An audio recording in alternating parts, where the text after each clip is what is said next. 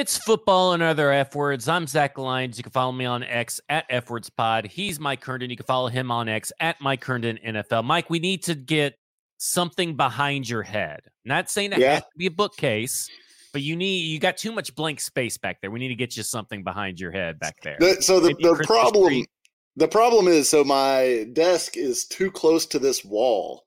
So if I lean back and I have anything behind me, I'm gonna hit it. And I'm going to knock it off the wall on my own. Maybe you can move. Do you still have your Yancey Thigpen jersey? Maybe you can frame it and put it behind you. I do have my Yancey Thigpen jersey. Problem I'm solved. not spending the money that it would cost to frame that motherfucker.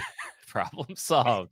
As you can see behind me, I'm already started decorating for Christmas. I got 3 Christmas movie Funkos out. I got Batman. I got Gremlins over here.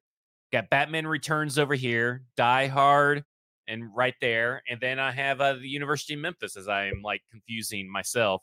University of Memphis, a little hat over here. 3 Christmas movies. I got a 4th coming. Merry Christmas. Merry Christmas. Getting in the spirit of the holiday season. Bluegrass Beverages, speaking of holidays, go to Bluegrass Beverages, get you a gift card for that special loved one. Put it in a card, put it in their stocking. Give the gift of booze. Give the gift of making yourself and other people around your family members tolerable by going to Bluegrass Beverages in Hendersonville, Tennessee. Get you a gift card, get you some airplane bottles for stocking stuffers, and get everybody drunk and happy for the holiday season. Mike, I just want to jump right into it. The rumors are flowing. Rumors has also caught on as a term, and so much like Dehenber, much like Henuary, here we go. We have another rumors again. We are the nickname kings of football and other F words here. Sure. And I've talked a lot about it. I talked about it on the football show on Monday. I've written about it on stackingtheinbox.com. I have a few new thoughts on it, but you've been kind of silent on the subject. Now, we have been in a couple of group chats together with local media members and other analysts and all this kind of stuff. So we're a little privy to a little bit more information than the normal people. But I've talked about that with Braden. But you've been kind of quiet out there. What are your thoughts on all these rumors?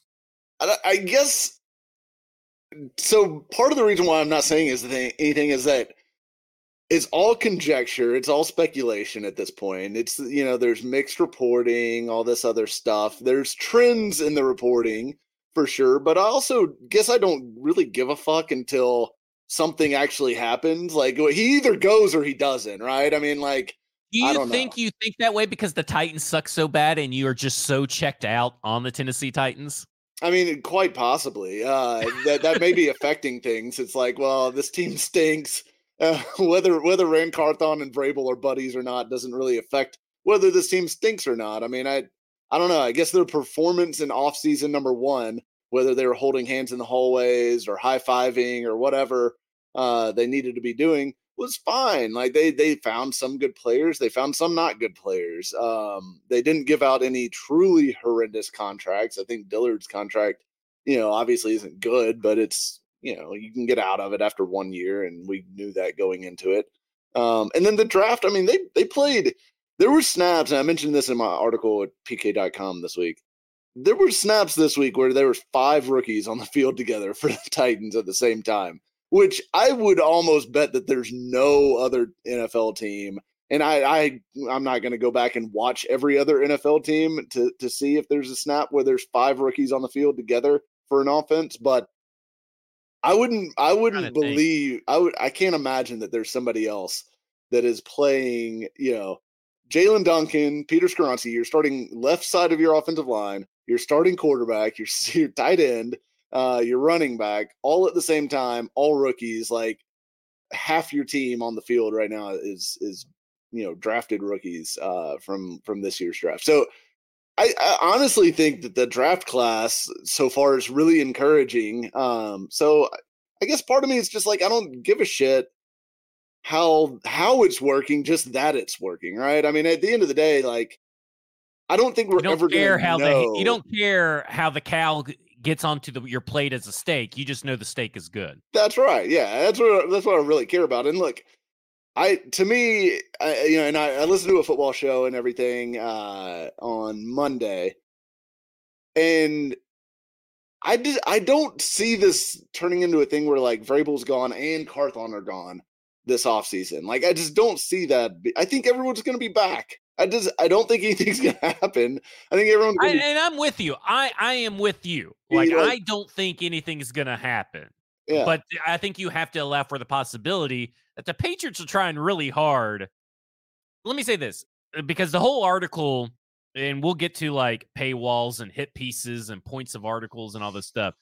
But the whole point of this article by Greg Bedard was about Gerard Mayo as the coach in waiting. And if for something, other things you need to consider are like Mike Vrabel's presence. And if the Patriots are really all in on Gerard Mayo, there would not be so much smoke and fire surrounding them wanting to trade for Mike Vrabel. So, like, it's a possibility, but I just don't think that the cards and the steps to get to there are actually going to happen. And at this point, I feel like everybody in the Nashville media must think the same way because nobody's asking Mike Vrabel about this, right? Like, nobody's on a presser asking. So they must all feel the same way, which I kind of have always felt the same way too, is that, yeah, it's a possibility that Vrabel gets traded. It's a possibility that maybe he leaves for Ohio State. But at this point, the biggest possibility and the most large possibility is that he's back, Rand's back, and at some point they have some tea together and some crumpets and, fucking figure it out. yeah. I mean, that's ultimately what I think is going to happen anyways. Like, because my read of the situation is, yes, the Patriots would love to have Mike Vrabel, and I don't think that there's any doubt about that because, look, Gerard Mayo, I think, is well thought of in New England, all that shit. He's never been a head coach before, right? Like, you're taking a risk because he's never been a head coach before. Mike Vrabel, as much as Titans fans hate Mike Vrabel right now, and whatever, I think y'all are crazy to hate Mike Vrabel because most of you would crawl over broken glass to hire Sean McVay right now. And Sean McVay is having the same season Mike Vrabel is right now because guess what? His roster sucks. And we've talked about that before. But to me, this is very clearly the Patriots would love to have Mike Vrabel if they could get him without giving, and they're not going to trade their number 2 overall pick or whatever they're going to end up with. No, they're going to trade Bill and trade those picks for Vrabel. Yeah, that's maybe. That's what has to happen, though. That's why this is so unlikely. Is that like they're going to have to trade Bill Belichick, find a team willing to trade for Bill Belichick to get enough picks to turn around and trade for Mike Vrabel. That's so many steps in the NFL. 2 coaches, like that doesn't. It's just 2 coach trades in the same offseason involving the same team would be insane. And I don't think the Titans want to move him is the other thing. That's the other part of this. I think the Titans, and specifically Amy Adams Strong, because she is ultimately the only person whose opinion matters in this whole fucking thing is Amy Adams Strong. She is the one who will hire or fire Mike Vrabel at this point, or keep him around or fire him, right? So, to me, her opinion is all that matters. And to me, when she fired John Robinson last year, while they were in first place, coming off of 6 straight winning seasons, all this other stuff, she told you that she thinks Mike Vrabel is part of the answer, not the problem. Because otherwise, she would have cleaned house last offseason, right? Like, she believes in Mike Vrabel, and she should. We've seen Mike Vrabel have good seasons with a roster that has never been like the fact that they got the 1 seed with Ryan Tannehill as the quarterback, and just a limited team generally. Like that team was not the Eagles or the Chiefs or any of these other teams. And it's not Mike Vrabel's fault. They did not have super talented players. A.J. Brown, super talented. Derrick Henry, super talented. That's about it, like on offense at least. And then defensively, they had a couple guys, obviously. But it's not like this was some dream team that he took to a 1 seed, right? So I think we've seen him succeed with mediocre to above average rosters. And we still haven't seen him with an elite quarterback. Like, I think you give him an elite quarterback and hey, maybe things are way different. as far as the upside for this team and the way that he coaches as well, right? Because I think part of the gripes with Vrabel are that, you know, he's too conservative. He's trying to play to keep the game close. I think he's trying to play to keep the game close right now because he knows that his team would get blown the fuck out if he doesn't. Like, I think he's afraid of just going balls to the wall in losing 49-0, because that is how he's going to lose his job, right? Is if it gets super ugly. But yeah, I think that's where he is. I think if he had a better team, he'd be more aggressive. He'd have different decisions on fourth downs, things like that. So, anyways, I think Vrabel's a good coach. I think the Titans want him there. I think they ultimately probably wouldn't trade him unless they just got blown away by an offer. He wants to be there? I don't know. I mean, that's a little iffy, right? Like when you really think about it. I'm not 100%. I think he wants to be a head coach in the NFL. I don't think he wants to go to college. And I know, like, if he was truly miserable with the Titans and just wanted to get out by any way, shape, or form, then Ohio State may be a landing place for him, right? But I don't think he wants to deal with NIL and the transfer portal and all the recruiting bullshit that you have to do as a college coach. I don't think he has a lot of patience for that kind of shit. And I think he probably enjoys coaching grown men. Like, I think that is probably more in Vrabel's wheelhouse than trying to, fucking make sure that, Johnny wide receiver, is the 19-year-old, isn't out at the bar the night before they're supposed to play Michigan, or, whatever's happening on his roster, any drama. Do what you did with Isaiah Wilson. Yeah. Do whatever the fuck he wants, I guess. Yeah, just get rid of him as soon as possible. So there was a couple things in that piece by Greg Bedard, and the biggest thing for me was I didn't agree with the notion that like he had a bad job performance in San Francisco, and that got brought up on Jared Stillman's show with Greg Bedard, and he fumbled his words. What he mentioned and said first off was like, it had something to do with the scouts. Like either Carthon didn't get along with his own scouts, or maybe he ruffled feathers on other team scouts when they're out at the Senior Bowl or out somewhere. I don't know. He didn't really, that's what he said. And he says it's just very minor. The words he used did not make it minor. And we'll get into the editors in just a second. But PK this morning echoed the same thing, said, I've heard the same stuff. And I've talked to the guy that I've talked to doesn't have a connection one way or another to hating or loving Rand Carthon. This is his connections are that. He also alluded that Joe has heard the same stuff. So there is some rumblings around Rand Carthon and the scouting community. All that to say, go listen to PK's spot on Robbie and Rex Road. It's the first 3 segments at the 8:00 hour. And I think they usually put that episode or that segment in its own podcast form. And I know PK usually tweets it. Go listen to that to hear more about kind of clarifying, but also taking to task poor written words. And Joe had brought up a big point that I want to bring up to everybody. So everybody listens to Robbie and Rexer, and I don't really want to spend too much more time on this subject. So there's other stuff I want to talk about. But he brought up the fact that this is why you have editors. Now, Stacking the Inbox, Boston Sports Journal is a bigger version of Stacking the Inbox, right? It's basically PK, but it's the Boston Sports Journal. Now, PK doesn't have an editor, and sometimes that gets him.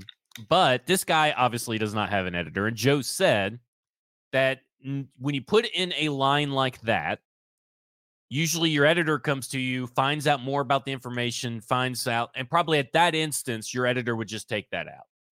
So that's just a different side of things. That's not to excuse putting in something as ridiculous as that, but someone told him that because someone has told PK the same thing. They're not the same source from what I gather. So there is something out there, but it sounds to me like it's super minor. So something that we don't need to worry about. And that's exactly what I said because I didn't believe that part to begin with. PK did say that he took it a different direction than what is alluded to in the article, but heavy hand in the selection of Rand Carthon process. He said, of course the league is involved in the hiring of a GM because who else is she going to lean on? She has no football people in her executive council, I guess you could say. And Mike Vrabel wasn't brought in till the very end. Like Burke Nihill, not a football guy. Adolfo Birch, not a football guy. Like there are no football guys or women or people that are in there that have experience and connections to GMs. She couldn't lean on Ryan Cowden, right? Because he was interviewing for the job. But like that would be the guy you would kind of lean on. So of course she lead on the league. Now that's the direction that he took it. But he did say, Fritz Pollard Alliance sends things out. She's been to those minority summits, and the league also has representatives at the minority summits, and they know that she needs a GM. But it does not necessarily mean that they forced her to pick Rand Carthon or this, but they did help her along the process. He said that's just probably, for this instance, for this owner, she probably leaned on the league to get this decision. Because we've all thought that Rand Carthon's qualified. We all knew that Rand Carthon has worked his way up and deserved it. Now, is that what Greg Bedard means? I don't know. But that's what PK said.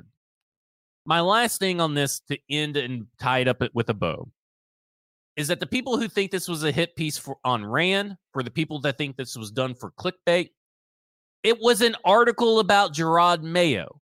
So when Greg Bedard tweets it out, talks about it, sends his subscribers a thing, the big topic is about Gerard Mayo.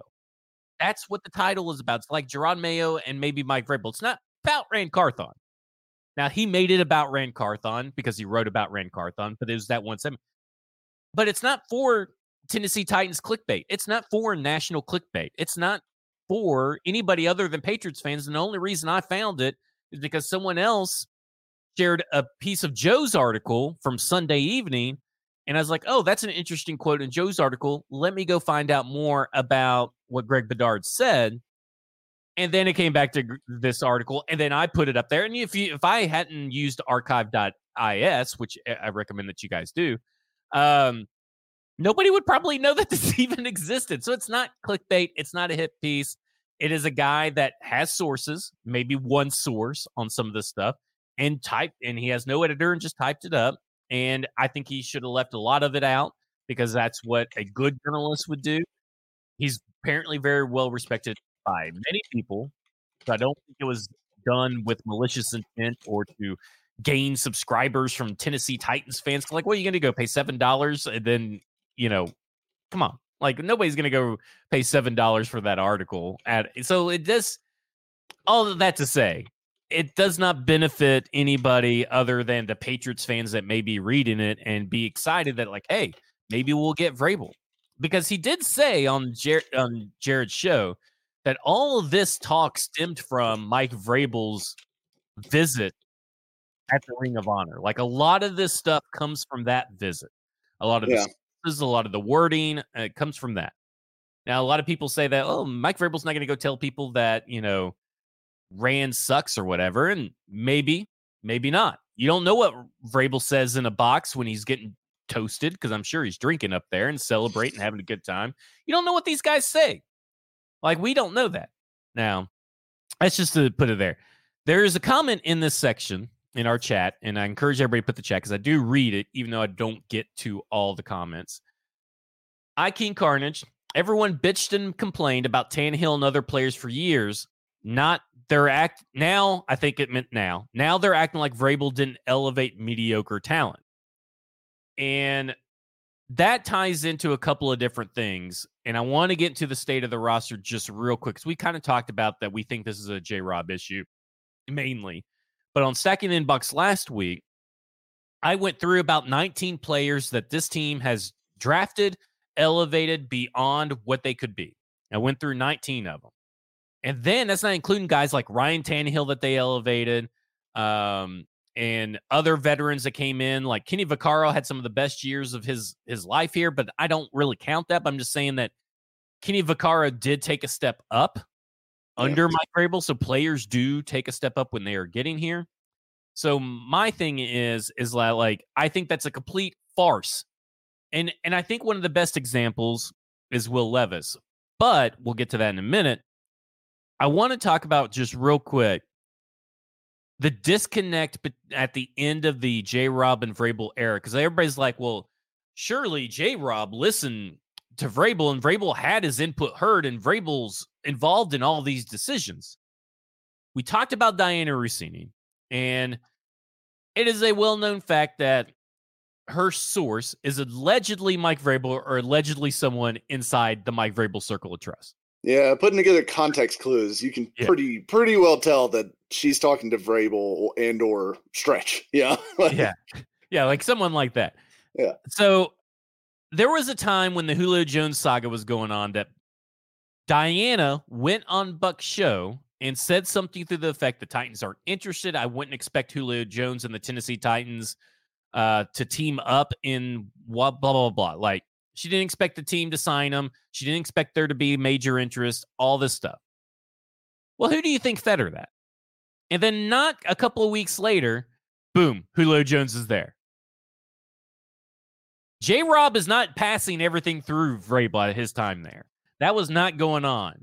So I don't think he asked his opinion on stuff, but let's be honest, this is a J-Rob made roster for about 75% of the people on here. And some of the decisions they've had to make are cleaning up his mistakes. And yeah, I don't think Vrabel was on the boat with John Robinson out on Percy Priest or whatever whenever he was making the Julio phone calls, right? But no, I don't think Vrabel had a ton of say, because I think he very clearly, the famous video with him reacting to the A.J. Brown trade, that is a dude that is pissed off and is like, okay, I guess we're really going to do this, huh? To me, that tells me everything about their situation as far as who had control of the roster and whether or not Vrabel's input mattered. Because, I mean, he also famously went on Rich Eisen's show and said, as long as I'm the head coach here, A.J. Brown's going to be on the Titans, right? I mean, he was adamant. He didn't have to go that hard. He didn't have to say, he could have just said, his standard, all of our players, are here and under contract, and AJ's under contract, and I expect him to be here as long as that's the case, which is kind of a standard Vrabel answer for him to go out and say, no, he's going to be on this team as long as I'm the head coach. Tells me he did not want to trade AJ, and he certainly didn't look like he wanted to trade him in that room. So if Robinson is going against the hard, what I would expect to be, given his reaction, a hard recommendation from Mike Vrabel that do not do this, do not trade AJ, we need him, then he's not listening to him on anything, right? Like, that would be a huge thing where that was obviously a franchise changing moment for the worse, obviously, as we know now. But it was, to me, very clear that Mike Vrabel did not want that, and it was over his objections that happened. So, to me, if you want to hang the roster on Vrabel, I think you're reaching. I think you don't like Vrabel, and you're reaching to try to find other things to make him look worse, which I don't think that's reality. I think the reality is John Robinson ran this team from a roster standpoint until he was fired. And now Vrabel probably does have a much bigger role. And maybe Vrabel is, the primary, guy in charge of the roster even.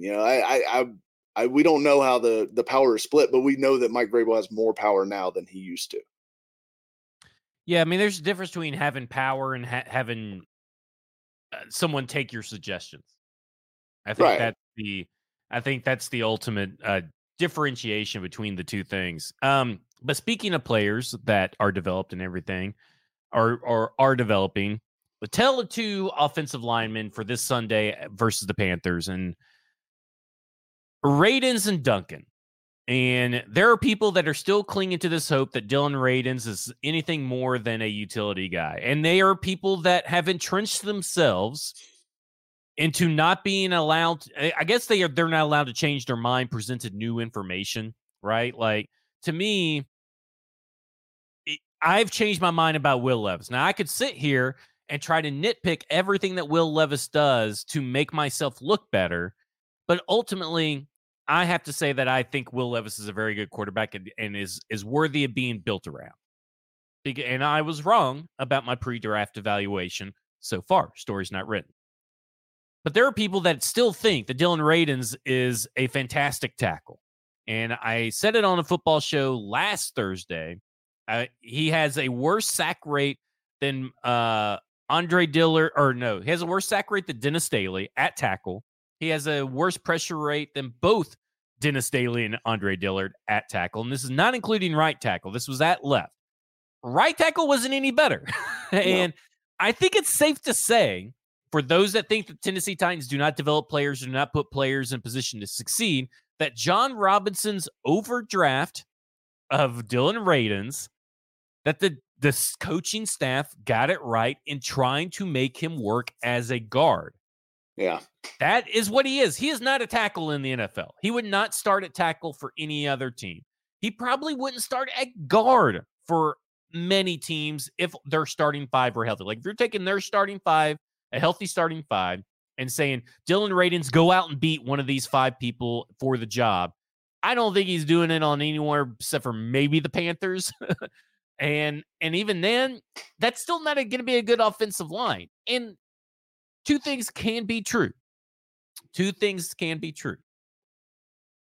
Radins is probably one of your best options on this offensive line, and finding a spot for him is better than keeping him on the bench. And that's still not good enough. Like, that's still not good enough. Because this offensive line is pretty bad. Now, listen, if Chris Hubbard were to be healthy, and now that we've seen from Jalen Duncan, who the Titans have developed to look like a so far left tackle that is a 6th-round draft pick with shorter than average arms and elite athleticism and very raw. They've done that. Like, that's the coaching staff, guys. Like, when you praise Jalen Duncan, because I've seen fans say, I don't know, they may have something in Jalen Duncan. You know who makes you think that, besides obviously Jalen Duncan himself and his performance? The coaches that got him prepared. The coaches that are developing him. I think you're wrong to think that for right now. But I look at Will Levis. That's another example of a player being developed by this coaching staff. Like, there's analysts out there that don't trust Mike Vrabel to coach up a young quarterback. He shouldn't be giving the reins to a young quarterback. Why not? Look at what he's done with Will Levis. And it's a quarterback-friendly system that kind of protects the quarterback and asks him to make good, sound decisions. But why can't he? Where is this proof that he cannot do it? Because all I've got is proof that he can develop a quarterback, because Will Levis looks better than what he did in college. Yeah. And the Tennessee Titans are responsible for that. The work that Will Levis is putting in with Charles London, because it takes two to tango, right? The player has to put in the work and the staff has to develop them. That is a match made in heaven. Charles London and Will Levis are a match made in heaven, and they are working every day, all the time, to get better. Well, that's the staff developing them.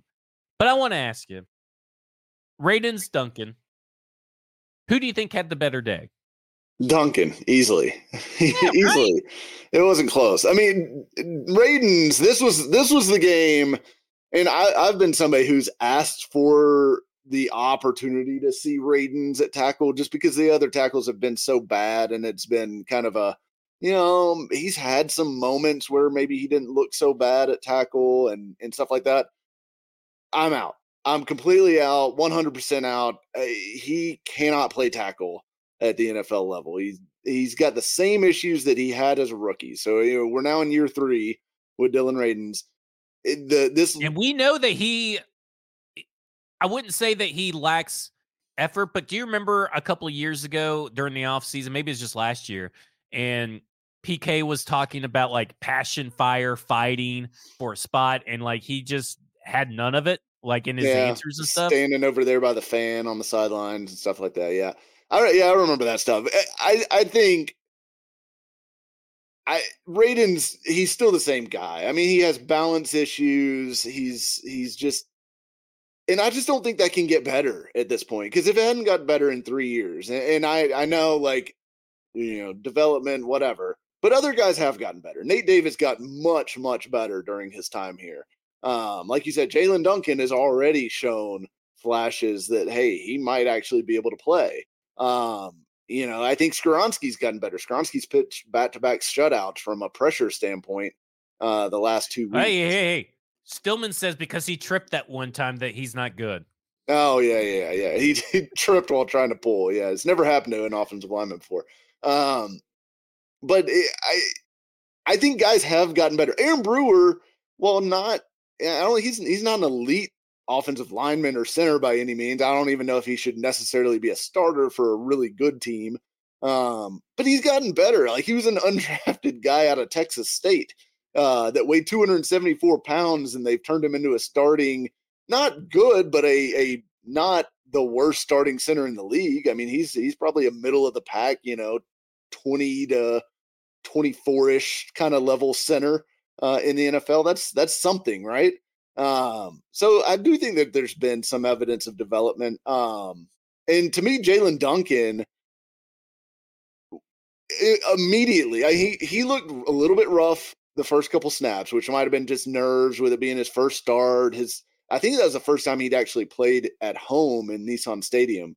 But Duncan showed a little bit of nerves early, but he settled in. And I thought by the end of the game, he was playing really, really well. And he was matched up a lot with Brian Burns, who's obviously, the Panthers' probably best defender, definitely their best edge rusher. And he was holding his own. I mean, I highlighted several of the reps in my piece for PK this week, which is the whole focus of the article was on Jalen Duncan and what he did. So I watched him pretty intensely on the All-22, and I thought he was really impressive. There are some things like his arm length, I think is an issue, and it's something that could hamper him as he tries to grow into like more of an established starter. But he wasn't bad. Like, he wasn't as bad as Andre Dillard. He wasn't as bad as Dylan Radins. He wasn't as bad as Dennis Daly. Like, he was probably the best tackle. He wasn't as bad as Nicholas Petit-Frere either, by the way. He was probably the best tackle that we've seen on the field for the Titans, maybe in 2 years, which is horribly sad. I don't know. Maybe Chris Hubbard was probably better than him for a few games there. But anyways, I think there was enough that we saw out of Duncan in this game to feel like, okay, I want to see more. I think he belongs in the NFL. I don't know if he's like your franchise left tackle or anything like that just yet. But I'll certainly look at him play for the next 6 games and see kind of how things stack up. Out of Skoronski and Duncan, we've got a question in here. Skoronski has much shorter arms than Duncan. It's like an inch and a half, which in arm terms is a lot. I think Skoronski's 32 and an eighth or something like that. Or not Dillard. Duncan is 33 and 5/8, I believe. So he's just under that 34-inch threshold. So it's not like he's got T-Rex arms, but they are smaller than average. I think he's like in the 13th percentile among tackles for arm length. So I don't know what to make of Duncan just yet, but I'm intrigued to see more. I guess it's kind of where my thing is that I think Duncan could be your answer at right tackle next year, right? Like, maybe, yeah. Why not keep him at left tackle, let him ride it out, and then Duncan right now should not prevent you from drafting a stalwart left tackle, blue chip left tackle in the draft if you have the opportunity to do so. But if he can go to the right side, that solves another issue. And he did play in the right side. Now, he's never done it before, but he did play, and he looked fine. He looked better than Radins did. Here's my thing, because someone said, doesn't Radins get and it's gone off the chat, but doesn't Radins get the same 8-game buffer we afford Harold Landry coming off a torn ACL? I think you afford Harold Landry that because you've seen Harold Landry play well. Yeah. I've never seen Dylan Radins play well. No. And you can tout the San Francisco game all you want. He still allowed the most pressures on the team, if I'm not mistaken. It was like 5 or 6 pressures. It was a lot of pressures he gave up in that game. Yeah, he already allowed 20 pressures this year already alone. I mean, and he's 24. On top of that, 6 freaking penalties already. Yeah. And he had 6 last year. So the penalties, to me, like that, the penalties have nothing to do with your injuries, but the penalties hurt this team just as much as letting a guy come through and pressure the quarterback. I mean, especially a team built like this so far. So, like, I don't know. I've seen enough of Dylan Radins over 3 years that, like, I just don't think that. I think he's like Dennis Kelly. Like, that is who he is. Yes, and everybody can say Dennis Kelly, he played really great in 2021. Was that 2020? 2019. 2019, wasn't it? Well, Yeah. I thought when did we draft Isaiah Wilson? Because that's when he played the 2020. full season. Yes, 2020. 2020. That's right. So he played the full season that year. So, like, yeah, sure. Maybe he could do that and be okay, for a season. But there's nobody that you could ever want around. I'd like everyone to apologize for asking about Radens. We were going to talk about Radens anyway. I don't know if he's alluding to someone in the chat, but that was already on our plans. Or maybe he's talking about the media. No, I think asking about why isn't he playing and stuff like that. And look, I think this does give Vrabel and the staff a little bit of to me, this reinforces my faith in them a little bit as far as they know what they're seeing in practice. And when they see a guy like Radens playing in practice and he stinks, and then you finally do get him out there and he stinks, it's like, okay, I get it. All right, you guys were right. Sorry. Move along, and I think that's happened more often than not. I mean, there's some examples I'm sure that are out there of guys that they might have missed. Like Robert Spillane is a guy that they cut, they probably should have kept, all that stuff. But Josh Reynolds, people talk about the Josh Reynolds things. I'm so done with the Josh Reynolds thing. He's no better than Nick Westbrook-Ikhine, who is still playing well, by the way. He was having a good, that catch he made against the Panthers where he plucked it off the turf. I mean, that's a fantastic catch. And that's the kind of catch where, if Josh Reynolds makes it while the Lions are playing a primetime game, Titans fans freak out about it. Sure would be nice to have someone like Josh Reynolds. You do have someone like Josh Reynolds. He wears number 15. He's the exact same guy. Look, I'm sorry. The Lions just have a better offense. Come on.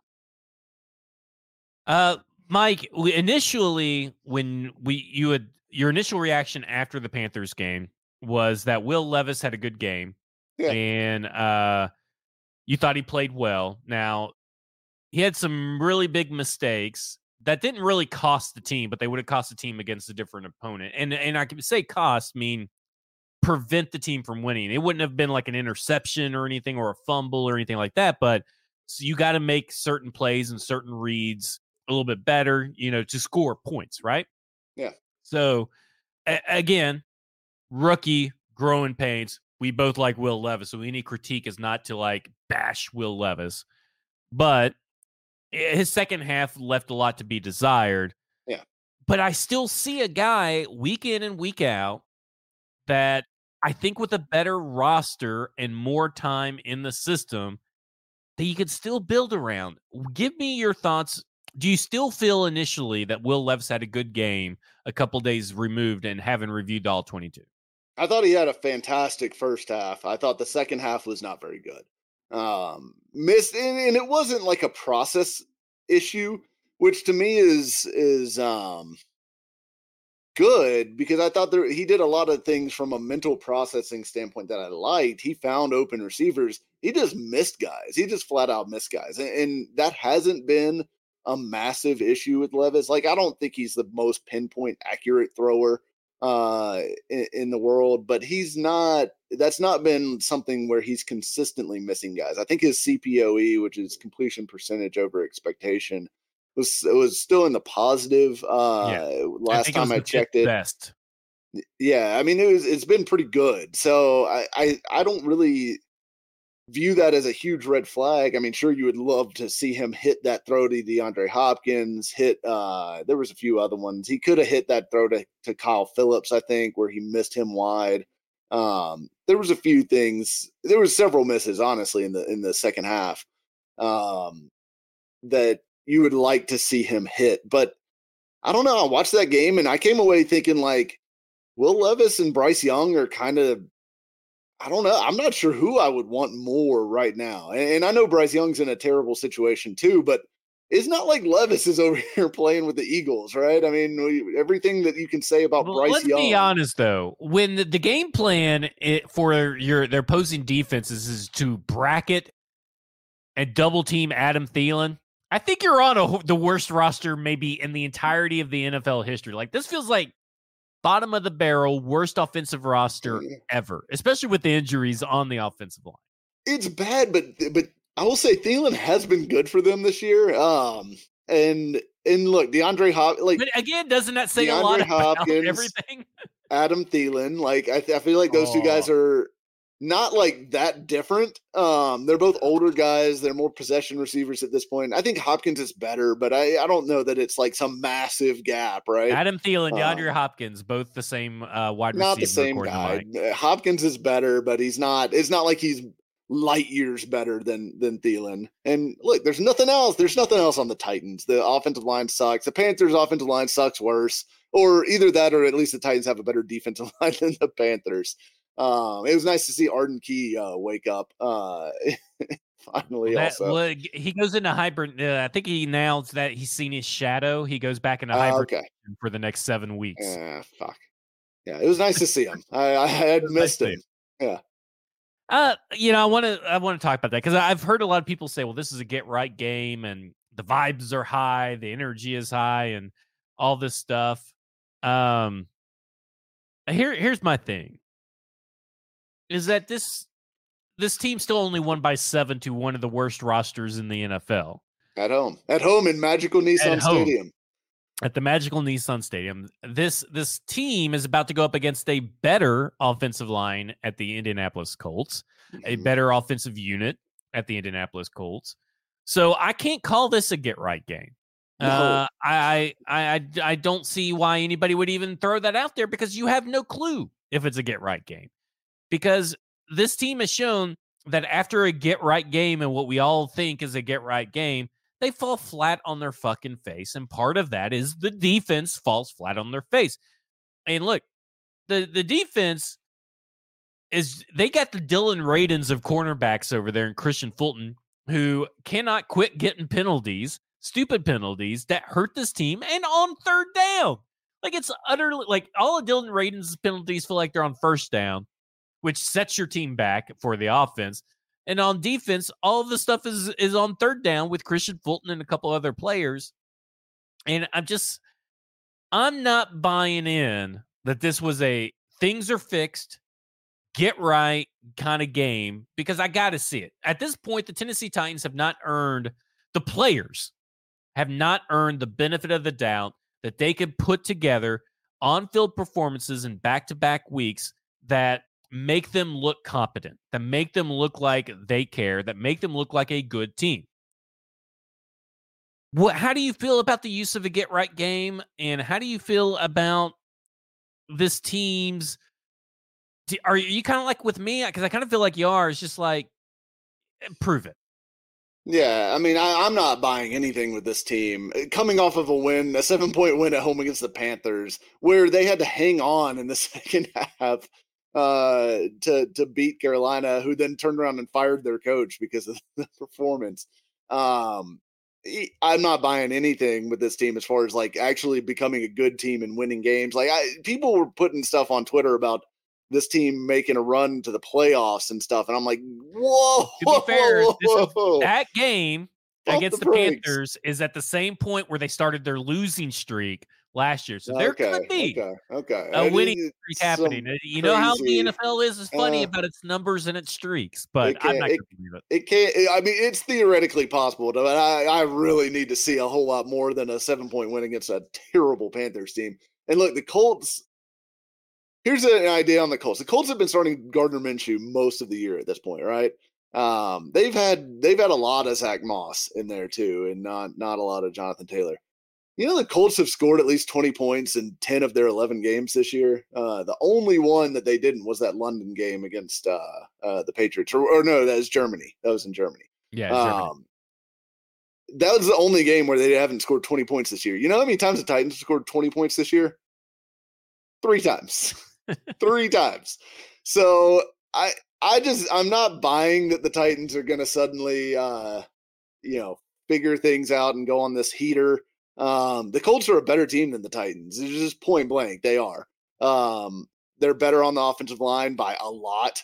Bernard Raymond, unfortunately, has turned out to be a really nice pick for the Colts at tackle. And that has kind of righted a lot of their offensive line issues because now they have two good tackles again, right? Like when they lost Anthony Costanzo, that was when their team really fell apart. Like that was the linchpin for the Colts going from like 10-6, 11-5 team that was competing for the division and was like a real pain in the ass to completely being terrible. Was losing Costanzo. Now that they've got another, their tackle situation fixed, they're good. They're good again. And even Gardner Minshew can step in and currently have them with the 8th scoring offense in the entire NFL right now. They're averaging 24.5 points per game. That would be like a season high for the Titans.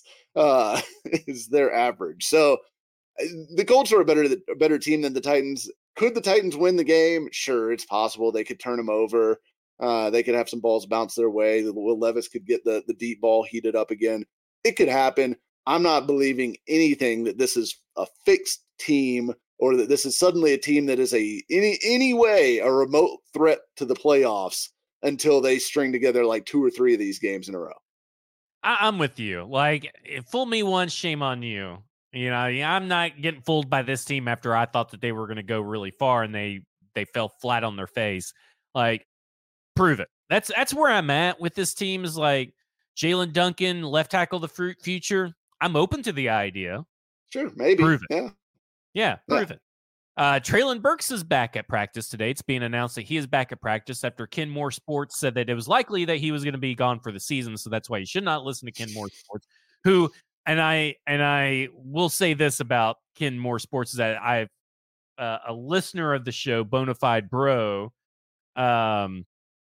put out a tweet, if I can find it, which I'm probably not going to be able to, but it said something along the lines of, and this is why Ken Moore is becoming one of the more trusted sources in Titans media.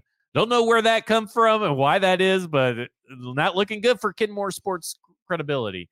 But he's come back, and speaking of prove it, Treylon Burks has to prove it. That's a guy that has to prove it because we were talking last week, and we were talking about me and Braden. We're talking about questions that the Titans have answered, and we broke it down by position.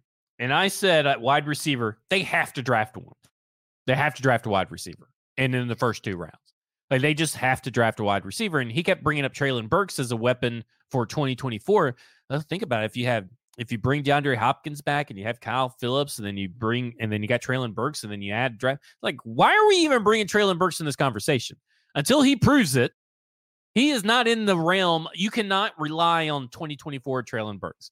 No. That does not mean that he can't do something, but these are guys that have to prove it, right? Like Chig Okonkwo had a really nice game. He has to prove they could have 2 nice games. And maybe he's just turning into a second half kind of player. Like he's going to suck the first, 8 games, but he'll be good in the last 10 or something like that. But these guys have to prove it. And I think the only people that proved that they are your 2024 building blocks 100%, and they're varying degrees of this. I think Josh Wiley has proved he could be relied upon. I think Tajay Spears could be relied upon. Not saying they can be like sole starters and RB1, tight end 1, but they are guys that you can have. Yeah. Will Levis, Peter Skoronski. Yeah. I think Jalen Duncan is trending upward. And Chig Okonkwo is kind of right now like treading water, sort of. Might be starting to right the ship a little bit. Yeah, maybe he's going to right the ship, but I can't trust Treylon Burks. Kyle Phillips I could trust as long as he stays healthy. I can't trust Treylon Burks. And I don't think anybody should, in the realm of I don't think anybody should realistically ever believe in Treylon Burks based on what we have seen. Now, I thought you were going to say any Titans wide receiver. Maybe that too. Now, listen, concussions are something that he cannot control. But injuries are part of what makes you a reliable target. They make you, are you going to be able to play a game without getting hurt? The more concussions that you have, the more prone you are to them. Not saying that you just throw them away we got Buzz Lightyear coming in and you're throwing away Woody or whatever, but you can't rely on it, right? Like, no, you don't. but I'm glad that Like he's back. he doesn't stop you from going and drafting a Malik Neighbors, for example. Like, right? Like if you're in position to go get Malik Neighbors, go get him. Like you're not. The fact that you've got DeAndre Hopkins for one more year and then Treylon Burks, coming back, supposedly maybe healthy. Even if Kyle Phillips shows anything down the stretch, none of those guys have shown anything close to what you would be getting out of a guy like Malik Neighbors or I know other people like Keon Coleman or Rome Odunze. There's a lot of good receivers in this draft, and the Titans should try to find one. They've obviously got to find a tackle as well, and we've talked about that. But there's so many. This is one of those things where, like, when we start talking about the draft next year, there's not like a single player or a single position group on this roster where I feel like Titans can't use anybody there. They're really set. Right. Like unless you're going to go like micro, like punter, go like punter or left guard. They don't need a left guard. right, yeah. They could use a guard. They just don't need a left one. But yeah, it's this team has so many holes that you really like. It kind of frees you up in the draft because you can literally just go best player available every round, and you're going to hit on a need. Like they need everything. Mike, I'm normally not on Reddit, but there was a thread that got posted up on Reddit, and we're gonna get into the Colts game a little bit more, but it just hit me, and I wanted to bring this up. You have people on Reddit complaining that you post too many ads on Facebook or on Twitter, and I agree. You guys and you posting up all these same shirts, these shitty shirt sites that you guys are all like, whatever pyramid scheme you guys are a part of. You, Jimmy, I think Sean Calderon's doing it. A couple of you guys are like, what's up with these pyramid schemes you guys got going on? Like, did you guys fall into gambling debt and you're trying to repay it back by promoting fanguys.com shirt of the week deal? No, it is. It's as simple as this. I get paid money for just retweeting that shit. And I am not going to pass up money for something that takes me 0.2 seconds to do. So if you guys want to pay me to not do that, I will consider your offer. Just let me know. It was just funny because I saw it on. I was like, oh, he is posting a lot, and because you see him I guess you all do them at the same time. Well, they send us the stuff that they want us to retweet, and we retweet it. Yeah. So it all comes out at the same time, and there are going to be a lot of them during the holiday season because that's when they want to promote their shit and whatever. Y'all just going to have to get over it. I'm sorry. If you want to unfollow me because of that, be my guest, but I'm not going to pass up free cash for retweeting some fucking sales. I mean, go buy some shit. There's like some good shit on sale too. I don't know. I don't. It all looks like shit. It's like a Justin Mello Fanatics. Shit. Oh, is it? It didn't even look like a Fanatics ad. It looks very cheap. It looks like a bot, has infiltrated my timeline to tell me to spend money on this gambling debt. King Carnage, you can pay me to retweet your OnlyFans. We can talk price. Just DM me. I will give you my price, and I'll take money to retweet anything. I have no real morals in this Twitter game. Man, I was fucking gonna say something, and then you got me off track here. Bama Brad wants to organize a protest or a boycott of me where you all unfollow me so I don't get paid anymore, which is fine by me. Honestly, it would probably make my life a lot nicer if I didn't fucking see Twitter every day. It just doesn't. God dang, man! I had something really good. OnlyFans? Were you gonna talk about OnlyFans? No, it's something before you busted in like the Kool-Aid Man with the OnlyFans stuff.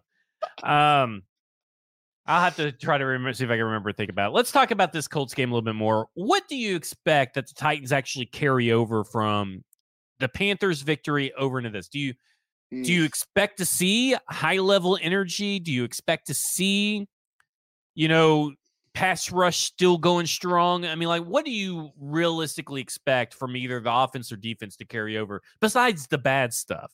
The bad stuff's going to be there regardless. But I don't know. I kind of think that there could be a little bit more energy, a little bit better positive vibe. Having gotten a win and being at home and all that. And look, they're going to be at home for a while, right? Like I think 4 of their last 6 games are at home. So that's nice. Like that helps certainly. So I think it's going to be. I think you'll probably see a spirited Titans team. I think they'll compete. I think they'll be, up for the challenge. I just don't know that they're going to be talent-wise able to hang with the Colts, as sad as that is to say. Can you imagine saying that heading into the season? Like, oh, man, yeah. I would never have thought that at the beginning of this season at all. I mean, same with the Texans now. Like, and even and I'll be like, okay, well, they may split with the Jaguars or something. And now you're just kind of lucky. Just don't embarrass yourself. Yeah, I'm with you. So this is what I was gonna say. So this is really talk about the OnlyFans and shirts that you guys think. It's like when Mello got into the chat and he wanted us to retweet for him this Guy Fieri chicken Titan shirt that he put out there, and it was like on a plain white t-shirt, crudely drawn, and it was like something about Flavor Town and all this stuff. And I'm like, I am not retweeting that because that is a disgusting shirt that should never be released out in public and sold. Nobody should buy that fucking shirt. So if Guy Fieri wants to pay me to do that, I will retweet it. Yeah, that is. Yeah, I'm my stance on all of this stuff. Yeah, I'm not helping Mello unless he's cutting me some of that Guy Fieri chicken shit shirt money. Whatever that is a monstrosity. It was the ugliest. I have seen some ugly shirts. I know people like certain companies that make Titans related paraphernalia. I think all their stuff is kind of basic, but that was the worst shirt I have ever seen that was Titans related in my life. Horrible. Yeah, and it looked like it was made on like a beefy T. Haynes shirt. Like it didn't even look comfortable. I hope Mello got a lot of milk bag money for that. He better have. I'm with you. Like this team has been so disappointing. I know it's Colts revenge week. And listen, we'll talk about it a little bit closer to the draft or maybe next week or something about this idea of like you can root for your team to win, but secretly you probably need to like that they lose at this point. But it is the Colts, right? It is the Texans, it is the Jags. Like, I want the Titans. Ultimately, I want to watch a team look competent or make the other team look bad enough that you win. Like, that's essentially what they have to do, right? The Tennessee Titans have to go out here and make the Colts offense look worse than their offense. like they have to go out there and make them look like crap. And then you're going to turn around, you got the Dolphins coming up. Well, that's not really going to work, right? Like, that's going to be a hell of a game for defensive pass interference for Christian Fulton. I mean, he's going to go crazy with those, trying to keep up with Tyreek Hill and Jalen Waddle. Yeah, that's going to be. But at this point, I just don't want to watch bad football. Like, even in a win, that was a bad football game against the Panthers. That was a terribly boring, terribly executed by all parties involved on the field game plan. Game.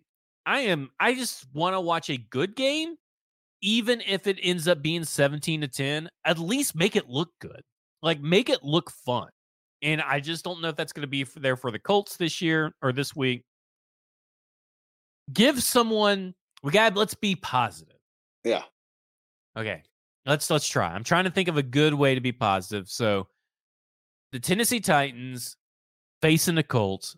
What is one positive thing that's not the punter or the kicker that you think everybody needs to be watching? Like, besides the continued development of Will Levis, give someone a good matchup.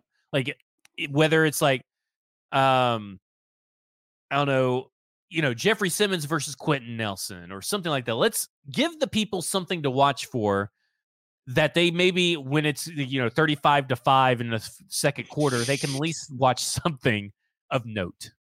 Yeah, I think Simmons Nelson is always like a box office matchup for those who enjoy interior offensive line and defensive line play. I think that's a great matchup. I'm personally looking forward to Roger McCreary versus Josh Downs because I'm pretty sure McCreary was out the first time these teams played, if I remember correctly. I'd have to double check that, but Downs has been good for the Colts. McCreary has been good in the slot, especially for the Titans. I'm interested to see that matchup. And then, yeah, I would go obviously Jalen Duncan versus is Kwity Paye playing or is he out? I can't remember now. But versus whoever the Colts are going to end up throwing out there on the edge from a pass rush standpoint, continuing to watch what Jalen Duncan can do will be interesting. And then I also think Zaire Franklin versus Derrick Henry is a good physical matchup as well. Zaire Franklin's been excellent for the Colts, and obviously Henry's a load himself. McCreary Franklin got did the play. better of that. Oh, he did. He did play, but he only allowed 2 catches for 19 yards. Okay. Against Josh Downs, while Josh Downs blew up Fulton for 38 yards, blew up Jack Gibbons for 25. Yeah, so yeah, he got free against zone more often than the man matchup with McCreary. But either way, I'll be interested to see when they do get matched up how that goes. But yeah, I think there's some good matchups, and I do think watching like from a rooting standpoint, the best case scenario for the Titans, as unrealistic as it may be, is that they do just fucking rattle off 6 straight wins to end the season and make the playoffs. And Will Levis is balling, and Treylon Burks comes back and looks like Green Bay Treylon Burks for the next 6 weeks. And you know, I don't expect these things to happen. But am I rooting for them to happen? Of course, because it would be great if some of those guys showed signs of life. It would be great if the Titans found like some young guys on this roster that could play. Like if Kyle Phillips started making some plays again, if Chig Okonkwo can build on his like decent performance last week, that's great news if they can do that. So I think that's what I would be rooting for if I'm a Titans fan. And look, if you end up losing and you end up with a top 7 pick, then that's great too. But yeah, I mean, at this point, you kind of know what your team is, and I think it kind of takes it honestly kind of takes some of the stress off of watching the game because like, hey, if they lose, dread. they lose. I have dread. Yeah. Maybe a little bit of apathy when I watch Titans games right now, but it's just like, yeah, mine's 3 hours of my day down the fucking drain. Mine's mostly apathy. And I did something this past weekend that was the first time I've done this in forever, is why I wasn't tweeting at all during the game. I was like busy getting my son down to nap for the entire first half. So I watched it. I just got caught up on the DVR and was fast forwarding through commercials and timeouts and shit like that. And I didn't get caught up till like right at the end of the game. So yeah, I didn't even like really watch it live this week, which is the first time I probably haven't done that in about 6 years. So yeah, to me, it's going to be like, how do they move around Josh Downs, and can the Titans prevent the X plays? Because they're not very good at preventing X plays, and part of that's Christian Fulton and the miscommunication. And listen, Josh Downs does a really good job getting off the line. He does a really good job exploiting bad coverage in zones. So to me, I'm with you. Roger McCreary versus Josh Downs is a big matchup. Yeah, they almost, you know, really, I'm not too worried about Alec Pierce, right? I'm not too worried about Michael Pittman. Michael Pittman's kind of like just like a reliable guy, but they seem to do pretty well against Michael Pittman when they play. He never really goes really off on them. So to me, it's like, is Josh Downs the guy that you take away? And I think that Josh Downs is the guy that can hurt you the most on this offense out of the pass catchers. And then you got to turn around. I need to see this defense step up. I need to see Tierra Tart, Jeffrey Simmons, these guys swallow Zach Moss whole, make tackles. Azeez Al-Shaair has gotten better as the year goes on. He gets comfortable. Got to see him shoot the gaps. But they also got to make it easy for these linebackers as well.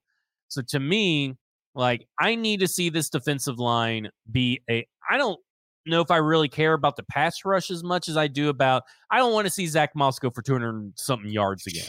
Like, do not get embarrassed by Zach Moss. I'll say that this is to me, this is like a game where the defense's manhood is challenged because Moss absolutely punked them the first time around. And to me, if I was Mike Vrabel, I would be showing cut-ups of Zach Moss like every day in there, just running over guys. Well, you saw what he said today, right? No, I missed him today. Oh, in his press conference, said Zach Moss should be licking his chops after the game he had against us last time, and that was Mike Vrabel. Mike Vrabel said that at the press conference today. Absolutely, he should. And Vrabel should be playing that up as much as he can and challenging the defense's pride a little bit, because this is a game that if they see Moss again, and well, I guess they will see Moss again at this point because Taylor had surgery. So it's time for them to show up and exact some revenge if they're not going to be like, if this defense has any pride at all, I think you'll see a much better effort and showing from them this week. Speaking of pride, for 6 games, Kevin Byard played for the Tennessee Titans in 2023. For 4 games, he has played for Philadelphia. He is already eclipsed by 62 yards. He's allowed 62 more yards in Philadelphia than he did in 6 games with Tennessee. He is not having a very good time in Philadelphia, which is a little surprising because I thought that the pass rush and all that would help, but he is getting smoked every week. Fans are fed up over in Philadelphia.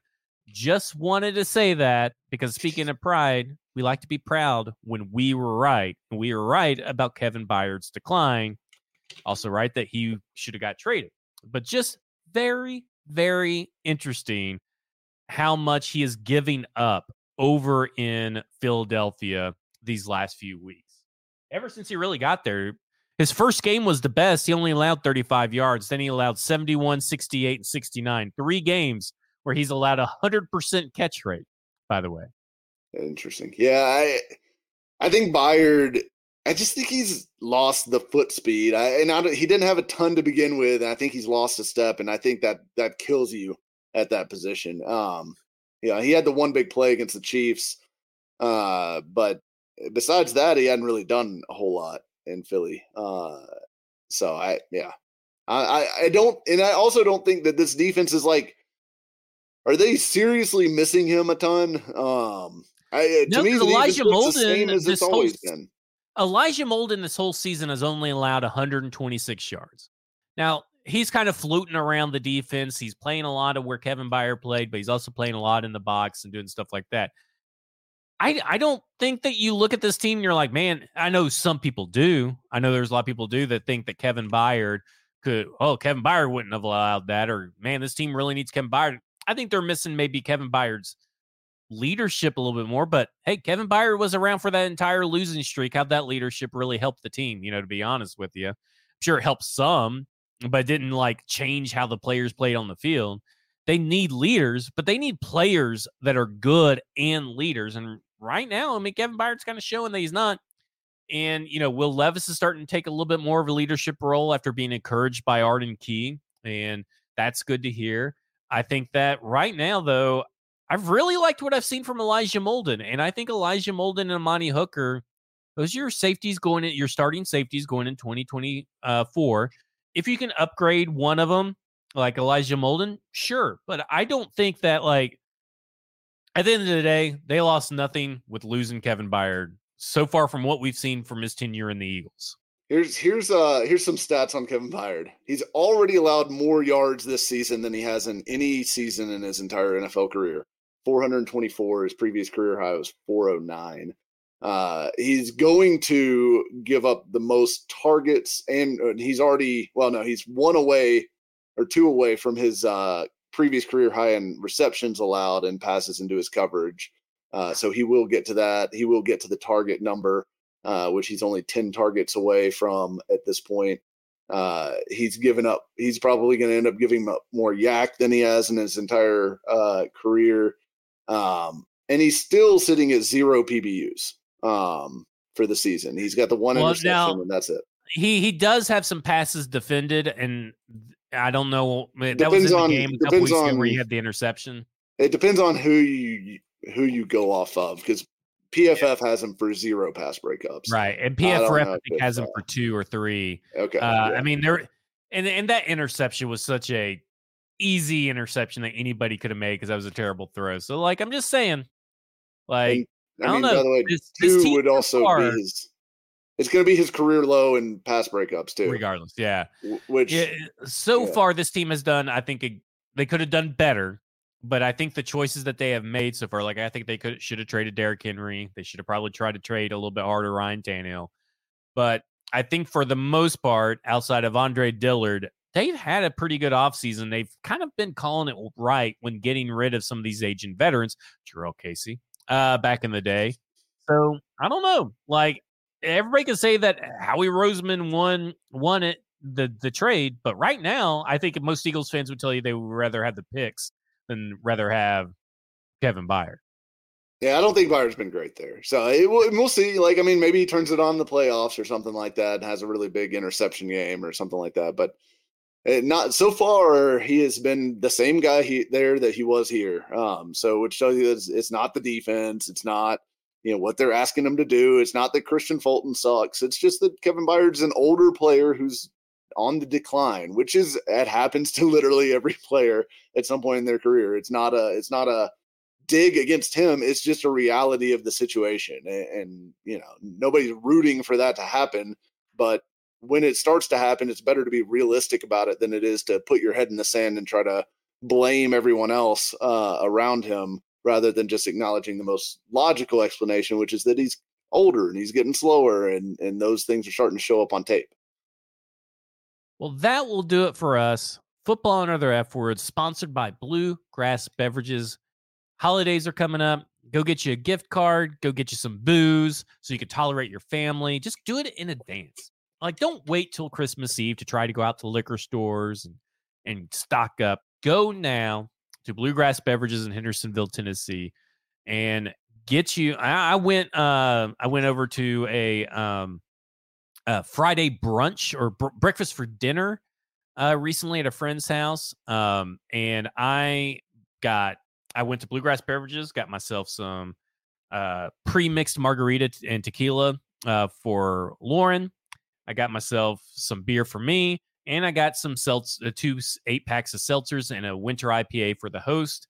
And really, like, it's easy to get in there, easy to get out. Everybody's friendly, everybody's helpful, everybody's quick at their job. So go to Bluegrass Beverages, where I shop, Hendersonville, Tennessee. And if you can't make it out to Hendersonville, go to Sinker's Beverages in East Nashville. For Mike Herndon, who wrote he was the 5th person to write a film piece on Jalen Duncan this week. You got to get your stuff out a little bit earlier. We got to work on that because you're number 5. But hey, I write on Wednesdays. It's not going to change. I cannot get to it any quicker than that based on when the film actually comes out. So, but it is the best, most in-depth piece out there with all the stuff that you need to watch about Jalen Duncan, to know that no matter what someone may say, Jalen Duncan had a better day than Dylan Radins. On top of that, paulkarski.com, stackinginbox.com. We have a piece that Trey wrote today that is making people mad about why you should be rooting for the Titans to lose. It's got PK in his mentions. It's really fantastic, but it's really a good talk to have. We got some film stuff coming out this week as well. Stackinginbox.com, paulkarski.com. For Mike Herndon, at Mike Herndon NFL, or you can follow him on Shirt Slut 69 on X as well. That's what you need. You need a separate burner account, which I think you do, right? Didn't I expose your burner account earlier today? That was not my burner, actually. It would have been a great idea, but that wasn't me. That wasn't me. I mean, I like that the burner admitted had to create a burner for this. Who does he have blocked out of the people that he tagged? I don't know. Account? Yeah, I don't know why he did that. That's really odd. That's really odd. But for the shirt whore, I'm Zach Lyons. You follow me on X at FWordsPod. This has been Football and Other F Words, and you have just been effed.